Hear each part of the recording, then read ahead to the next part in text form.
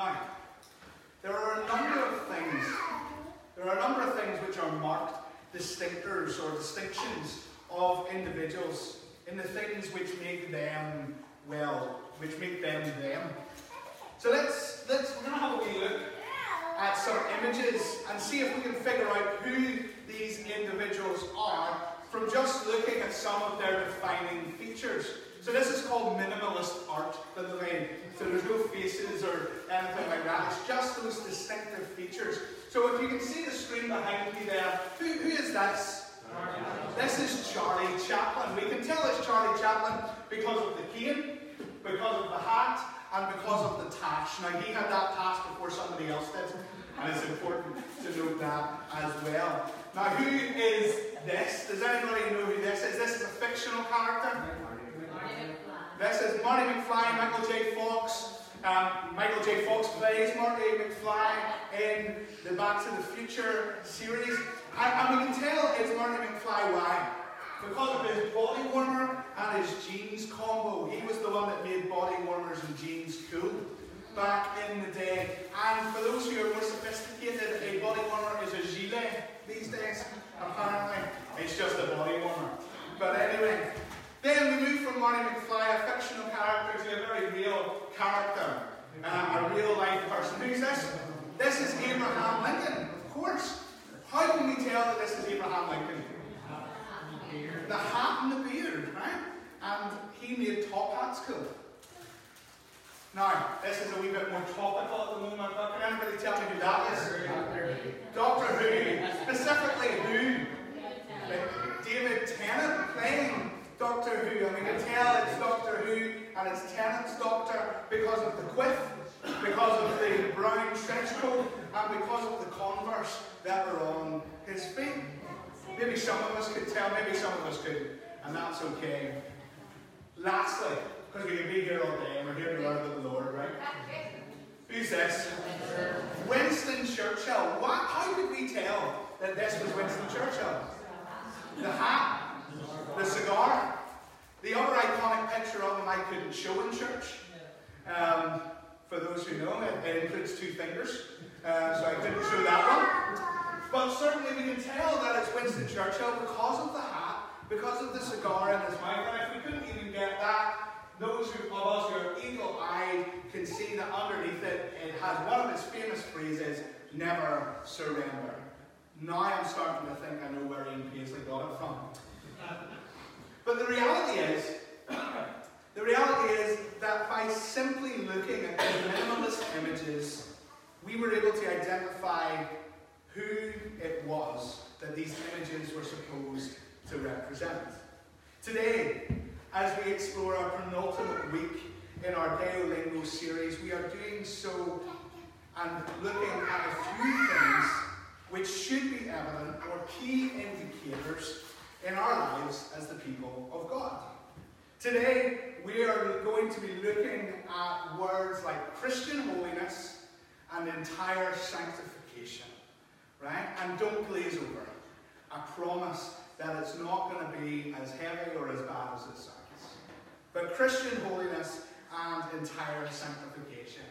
To be fair, holiness and sanctification are words which come from the mouths of preachers lots and lots, particularly in our theological tradition. And again, like many of the other words we've taken the time to look at during this series, not an awful lot of time is actually spent explaining what these terms actually mean. Because, as I said in previous weeks, sometimes preachers, including myself, can be guilty of assuming that everybody knows what they know. But actually, what do we mean whenever we talk about holiness? What do we mean whenever we talk about sanctification? Now, if these things are supposed to be key indicators of who we are as the people of God, it is definitely important that we begin to wrestle with understanding what they look like in reality and what they mean. And that's what we're going to spend the remainder of our time here today, this morning, doing. So an important starting point is that we must define what we mean by this word sanctification. Sanctification is the work of God which transforms believers into the likeness of Christ. We believe that sanctification is the work of God which transforms believers into the likeness of Christ. So whenever we talk about sanctification, we're talking about a transformative work of God through which we are made more like Christ. And there's a couple of important things for us to note from this short statement, okay? The first thing is that this is a work of God. This is a work of God. It's not something that we can do on our own or do in our own strength. In other words, it's impossible for you and me to achieve sanctification through good behaviour or rule keeping. Sanctification is very simply a miracle of the grace of God in our lives. It's a work of God. And secondly, it's a work of God, but it's also transformative. This miracle of God's grace brings transformation in our lives. Whenever God begins a work in our lives, we do not and cannot remain the same. The work of sanctification begins in our lives in that moment that we personally accept the saving grace of Jesus Christ. Once we accept Him as Lord and as Saviour of our lives. In that moment we are told in the Scriptures that the old is gone and that the new has come. We are given a new nature. We are born again of the Spirit of God. It's as though someone hit the reset button. And we are given a fresh start, a blank canvas, a clean slate,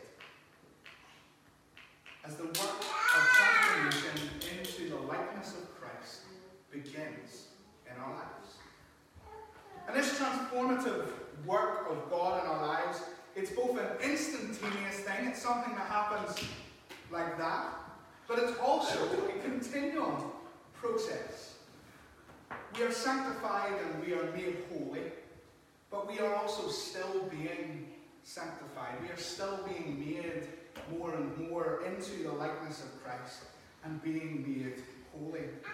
We are made blameless in the sight of God because of Christ's sacrifice on the cross, but we are also being conformed more and more into the likeness of Christ. We experience a change of heart because our heart of metaphorical stone is replaced with a heart of metaphorical flesh.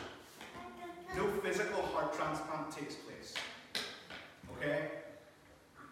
But in the spiritual realm, something happens.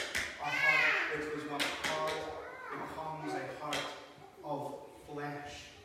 And the inclination of the new heart in Christ, unlike the old heart, is not deceitful and wicked, but is inclined towards the things of God, His goodness and His grace, and His desires for our lives. One of the general superintendents of the Church of the Nazarene, Dr. David Busick, you may remember a few years ago, if you've been around the church for a wee while, that we journeyed through a journey of grace together, a discipleship paradigm that the church had produced. And David Busick said, as one of the parts of this, about sanctification, he said, sanctification is not an optional extra or an optional accessory for a disciple of Jesus. It is standard equipment for every model. Becoming like Jesus is expected because growth is not an option. We are always growing towards something, always in the process of being spiritually formed. And if we are not being transformed, that is changed from the inside out by the renewing power of God, then we are being conformed, that is shaped and moulded by forces opposed to God that are loose in the world. See, sanctification is not an optional extra. This sanctification, whilst a transforming work of God is also something which needs to be worked at and nurtured. Whilst God's Holy Spirit sanctifies us and gives us a new nature, we have a responsibility to tend to that new nature each and every day. To live into the calling that we have been given as children of God. For as we have often said, love does not force itself. And Jesus Christ, being love himself, does not force himself upon us. Christ will not force us to become more and more like him. And if we're not tending to our spiritual lives, his power in us becomes dormant and ineffective. Not because he is dormant or ineffective, but because he does not force himself upon us. There's a wee joke in my house, and my wife's ears just went up a little bit. I say it's a joke in my house. I make the joke and Chloe only rolls her eyes. But there's a wee joke in our house that flowers come to our house to die. For those who are maybe watching online and you're like, what's a flower? It's a flower, right? Flowers come to our house to die. Beautiful flowers, which are bought perhaps not as often as they should be. But beautiful flowers are bought and presented. Their stems are cut and trimmed. They're put in a vase with flower feed and placed in private place on the mantelpiece, out of reach of the children, but also so that everybody can see them when they come to the house. And for a day or two, the flowers look beautiful in full bloom. And that's when we normally invite people around so they can see how diligent a husband I am. Right? I also need to go and buy flowers after this analogy, I think. But as the days pass, and as the busyness of life gets in the way, the flowers begin to become neglected. Not just by Chloe, but also by myself. For I have equal responsibility. And through neglect, they begin to thirst for water. Water that is not forthcoming. And they begin to wilt. And every time you go to water them, something comes up. Either the phone rings, the children are acting up, you get sidetracked, or something else grabs your attention. There are 101 different reasons why, and none of them are our fault. But those flowers get neglected. It's unintentional. It was never supposed to be that way. But before long, you're left with a bunch of dripping, wilted flowers on which the petals are beginning to wither and have become a little bit of an eyesore. It's not just my house that this happens in, by the way, and it's 95% my fault. But before long, we find ourselves looking at each other, normally after the kids are in bed, and going, it's time. And the flowers make their final journey to the brown bin, where they will see out the remainder of their short days. Maybe you see yourself in that analogy. Maybe that's not just my house. But whilst this is an imperfect analogy, sometimes the journey of flowers in the Robinson household can be representative of the life of many Christians. A journey which starts out with such promise, but for the many right now has perhaps become stagnant, stuck, wilted, and even withered. Graham read to us earlier some of Paul's words to the church in Rome, where he writes, "Therefore, I urge you, brothers and sisters, in view of God's mercy, to offer your bodies as a living sacrifice, holy and pleasing to God. This is your true and proper worship. Do not conform to the pattern of this world, but be transformed by the renewing of your mind. Then you will be able to test and approve what God's will is, his good, pleasing, and perfect will." And just as the problem with the Robinson household flowers was that we forgot to water them, the problem with living sacrifices is that we tend to get off the altar. And we tend to start doing our own thing. As we present our lives to God as a sacrifice, we're not going to be chopped up into a million pieces, and blood is not going to be drawn from us, because Paul again is talking in metaphors. But rather, we are acknowledging that sanctification, as we get on that altar, that sanctification, this transformative work of God, cannot happen without God. And is not something which we can simply will into existence. Like a flower needs water to thrive and bloom, so we as the people of God need the work of the Holy Spirit in our lives to become more and more like Jesus. It is only whenever we come into an environment that we desire to love the Lord our God with all of our heart, soul, mind, and strength, and our neighbour as ourselves, when we get back on the altar as a living sacrifice and consecrate that is entirely devote every part of our being and our lives to God.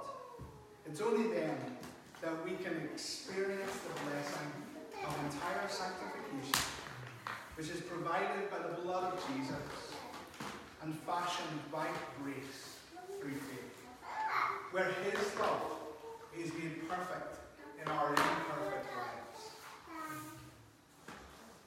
As we experience the fullness of the blessing and experience the baptism of the Holy Spirit, made pure of heart, and we know deep within our very being that we are all in for Christ.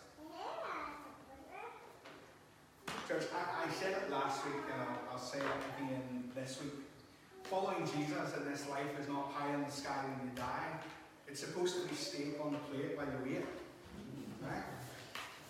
Jesus came and laid down His life and rose again victorious, that we might come to know Him and have life and life in all of its glorious fullness. Not a week passes that is not said in some way, shape, or form from the front. And it's said time and time again because it is of the utmost importance. Life and life in all of its glorious fullness. That we might know Him, know Him deeply. And if the purpose of man, and people are always looking around for what their purpose is in life. It's one of the most Googled. Google is a verb these days.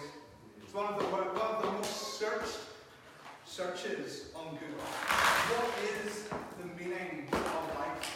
What is my purpose on earth? People are looking for purpose. People are looking for meaning. And if the purpose of man, if the purpose of this life is to glorify God and enjoy Him forever, then we need to be living lives which reflect more of Christ each and every day. We should be looking like, acting like, living for Christ more this time next year than we are today. And that is only possible through the sanctifying grace of God, which is distributed by His Holy Spirit as we walk in step with Him.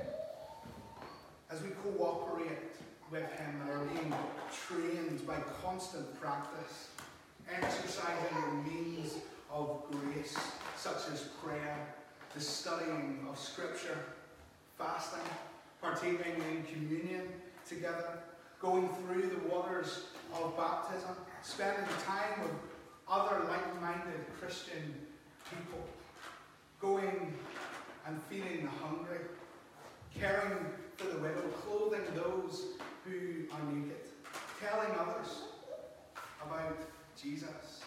And as we looked at last week, inviting them on the journey with you.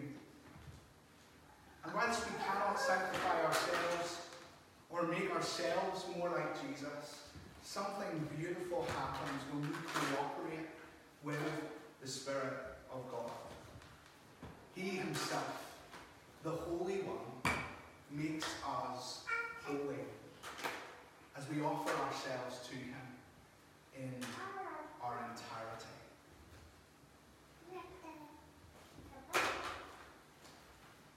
But just like the flowers,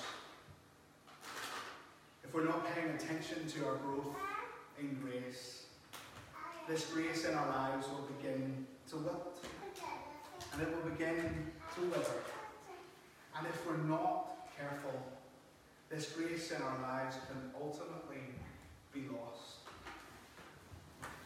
And you don't need to tell me that this takes effort, and it requires a constant denial of our own goods for God's best. It takes work. It metaphorically means watering the flowers even whenever there's so much around about us distracting us and drawing our attention elsewhere. But don't worry. God's sanctifying grace is provided in those moments. God's deep desire is that you would know him, and that you would really know him. And so deep is that desire that he does everything he can to make that possible. So he gives of himself. He gives and gave rather of his Son Jesus, who laid down his life so that we could be reconciled, brought back into right relationship. He gives of his Spirit, who walks with us and talks with us and tells us that we are his own, who convicts us, who shows us the right way to go. God provides his sanctifying grace time and time and time again. And Jesus meets us where we are by the power of his Holy Spirit, and he refuses to leave us there if we're willing to go with him. It's important to dispel some myths that have happened down through the years. There have been those that have claimed that if we are entirely sanctified, that we become sinless. We do not become sinless. We do not become perfectly perfect. We become imperfectly perfect. We become more like Jesus, but only he is perfect. It's not our own righteousness, but Christ within, living and reigning and saving from sin. We will still be tempted. We will still have pangs and old desires that might still raise their ugly heads. But God in his grace continues the good work that he began in us, and it will only be brought to completion on the day of Christ Jesus. And he grants to us the ability and the power by his Spirit to overcome. For we are more than conquerors in Christ Jesus, who loved us and bought our ransom. But we do not become sinless. We do not. And it's important to dispel that myth right now. I love this quote. I can tell you where I read this quote. I read this quote 5 years ago what a loser, right? I read this on my honeymoon in the line for one of the rides at Disney. I think it was Space Mountain. And it was like a 2-hour wait. I was sitting reading an iBook, and it was J.C. Ryle's book, Holiness. And it says this: "And this I do boldly and confidently say, that true holiness is a great reality. It is something in a man or a woman that can be seen and known and marked and felt by all around them. It is light. If it exists, it will show itself. It is salt. If it exists, its savour will be perceived. It is a precious ointment. If it exists, its presence cannot be hid." Church, the call of God, I believe, to each one of us, myself included this morning, is this. Get back on the altar. Get back on the altar and let him sanctify us through and through.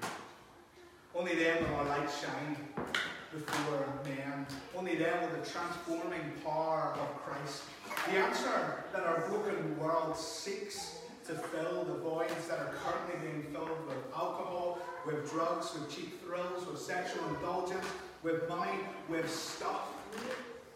Only then will the transforming power of Christ be seen in our lives. And people's entry will be stoked. And they will begin to seek the same renewal of mind and life for themselves. It is interesting, or at least I think it is, that the first followers of Jesus never called themselves Christian. The first followers of Jesus never called themselves Christians. It was other people that called them Christians. We read in Acts 11:26 that the disciples were called Christians first at Antioch. They were called Christians first at Antioch. You see, and as we perhaps already know because it's been shared a number of times, Christian literally means little Christ. The people of Antioch saw Christ in those first disciples. So just as we saw a mustache, a hat and a cane and thought, that's Charlie Chaplin, or the top hat and beard and instantly thought, that's Abraham Lincoln, might the people of East Belfast look at us and the way that we live our lives and think on our wonderful Saviour, Jesus Christ. May his love be made perfect in our lives today as we devote ourselves entirely to the mission and to his kingdom. But most of all, as we devote ourselves entirely to him. Let's pray as the band. Lord, we thank you for your sanctifying work in our lives. We thank you that we can't do this on our own. We thank you that we can't just will ourselves to look and to act more like you, but that it is a transforming and transformative work of God in our lives. Lord, we pray today that you would make us more and more into a people who get back on the altar, a people who seek you wholeheartedly and devote ourselves entirely to you, that we would be entirely sanctified, that we would experience that second work of your grace in our lives, and that, Lord, we would become more and more the people that you have called us to be, and we would become together the church that this community needs us to be for such a time as this. Lord, we thank you for this opportunity to come before you again, to consecrate ourselves, to lay it all before you, to say, take my life and let it be. Consecrate it, Lord, today. And that we would be a people who take seriously this call to holiness and holy life. We love you, Lord. And we thank you for your grace in our lives. We pray it all in Jesus' name. Amen. And if you're able to do so, I invite you to stand as we sing a great anthem of the church, called unto holiness.